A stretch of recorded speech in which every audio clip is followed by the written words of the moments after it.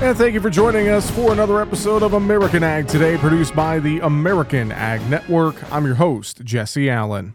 Well, the House Transportation and Infrastructure Committee recently considered several supply chain-related bills. H.R. 3372, which was introduced by South Dakota Republican Congressman Dusty Johnson, would establish a voluntary pilot program for states to increase truck weights on federal interstates up to 91,000 pounds on 6 axles. Mike Steenhoek, Executive Director of the Soy Transportation Coalition, says the bill is a common-sense solution to many challenges. Well, there's been an effort for a considerable period of time to increase the efficiency of truck transportation, and a number of states have actually done so. They allow trucks that are heavier in weight with additional axles to operate on the state and local system. But it's always been a challenge to get that instituted at the federal level on the interstate system. The opponents of it, it's easy to have more of a knee-jerk reaction to this and just make an assumption that if you have a heavier truck, that must mean a more dangerous system. And that's actually not the case when you have an additional axle. An extra axle on trucks transporting goods would be better for the interstate system. You displace the weight so that the actual imprint on the road is actually less than a 5-axle, 80,000-pound semi. And it also is actually safer because you all of a sudden add an additional set of brakes so that the stopping distance will be actually less. So there's a real good message to tell on this. It is a common sense solution, but there historically have been some challenges in getting it instituted. The legislation would address some of the challenges the supply chain has battled since COVID-19. We have a truck driver shortage. We have a desire to decrease costs. We want to decrease emissions. We want to transport more. And what we've found is that by adding that additional axle and then you add additional weight, you're able to really increase efficiency and cost savings for agriculture and other utilizers of the system, but you're also actually increasing motorist safety. And the main way in which you achieve that is you're taking a given amount of freight and you're apportioning that over fewer semi-trucks. And Steenhoek says simple math shows the advantage of the extra axle and weight for transportation to and from elevators. Elevator that has to restrict itself to an 80,000-pound 5-axle semi, they will have 838 additional semi-trips in a given year. So 838 additional times in which a semi is leaving that facility, returning to that facility. And clearly, that scenario is going to present more danger than having those 838 trips never materialize in the first place. It really has a good story to tell on motorist safety, on infrastructure wear and tear, and then, of course, with additional cost savings, efficiency gains, fewer emissions, all these things that we really want to do. We want to check a lot of these boxes, and this is a piece of legislation that would achieve that. The bill now goes to the full House for consideration. A companion bill is expected to be introduced in the Senate as well. Well, wheat country is mirrored by long-term drought. While the latest drought monitor last week shows significant drought improvement, the damage to the wheat crop in Oklahoma is already done.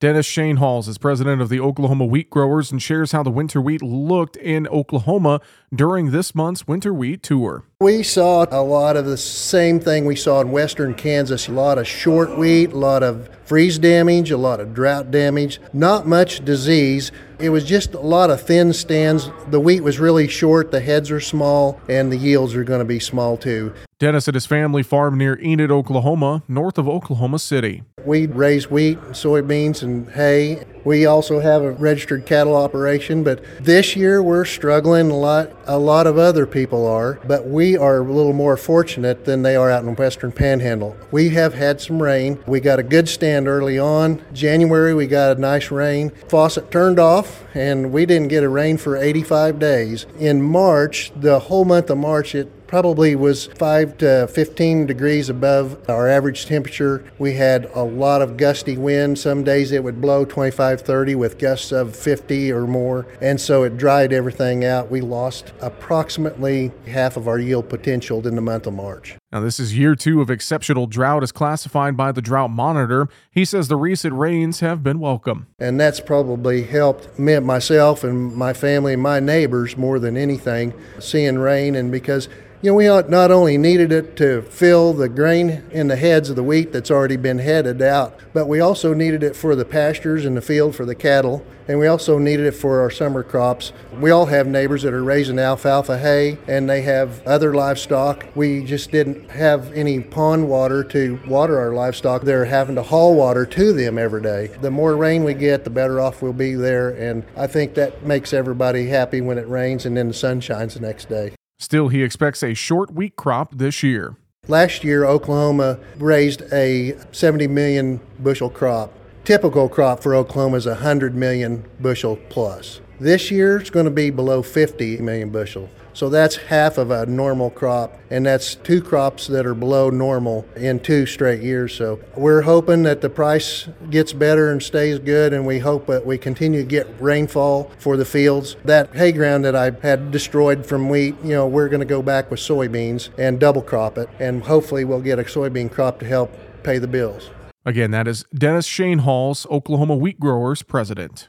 The Federal Reserve Bank of Minneapolis shared the results of its Agricultural Credit Condition Survey for the first quarter of 2023. Joe Mahon is the Regional Outreach Director for the Minneapolis Fed. Agricultural lenders say farmers in the 9th District are in overall solid condition. Farmers continue to be in pretty solid condition. And this has been true really since the waning period of the pandemic. We've seen strong commodity prices, and that's benefited farm households quite a bit. So we've seen continued strong income. The incomes that we saw in the first quarter of 2023 compared to a year earlier, increase on balance. We also saw increases in household spending. However, capital spending by farms, purchases of equipment and buildings, was relatively flat overall. That lack of increase in capital spending comes from 2 factors. Folks largely attributed that to supply chain issues and availability of equipment, as well as to higher interest rates that it's going to take to finance those purchases. We did see continued increase in interest rates, not surprising given the economic environment right now. Higher rate of loan repayment, kind of consistent with a relatively good cash position of farmers, and also consistent with that decrease in loan demand, farmers demanding less credit because they have more cash on hand. We saw continued increase in land values and rents from a year ago, and that's all good news. And ag lenders are somewhat less optimistic for the second quarter. Looking forward, we also asked these lenders about their outlook for the coming quarter, and that was a little bit more uncertain. In fact, the income picture takes a negative turn, at least in the outlook. A lot of comments on what was going on behind that. A lot of folks pointed to an expectation for downward movement in agricultural commodity prices and for persistently high input costs, kind of compressing those profit margins for farm operations. And once again, that is comments with Joe Mahon, Regional Outreach Director for the Minneapolis Fed. Well, that is all the time we have on this episode of American Ag Today. If you have stories for the show, you can send them to me via email, jesseallen@americanagnetwork.com, JESSEALLEN@americanagnetwork.com. This has been American Ag Today, produced by the American Ag Network. I'm Jesse Allen, wishing you a great rest of your day.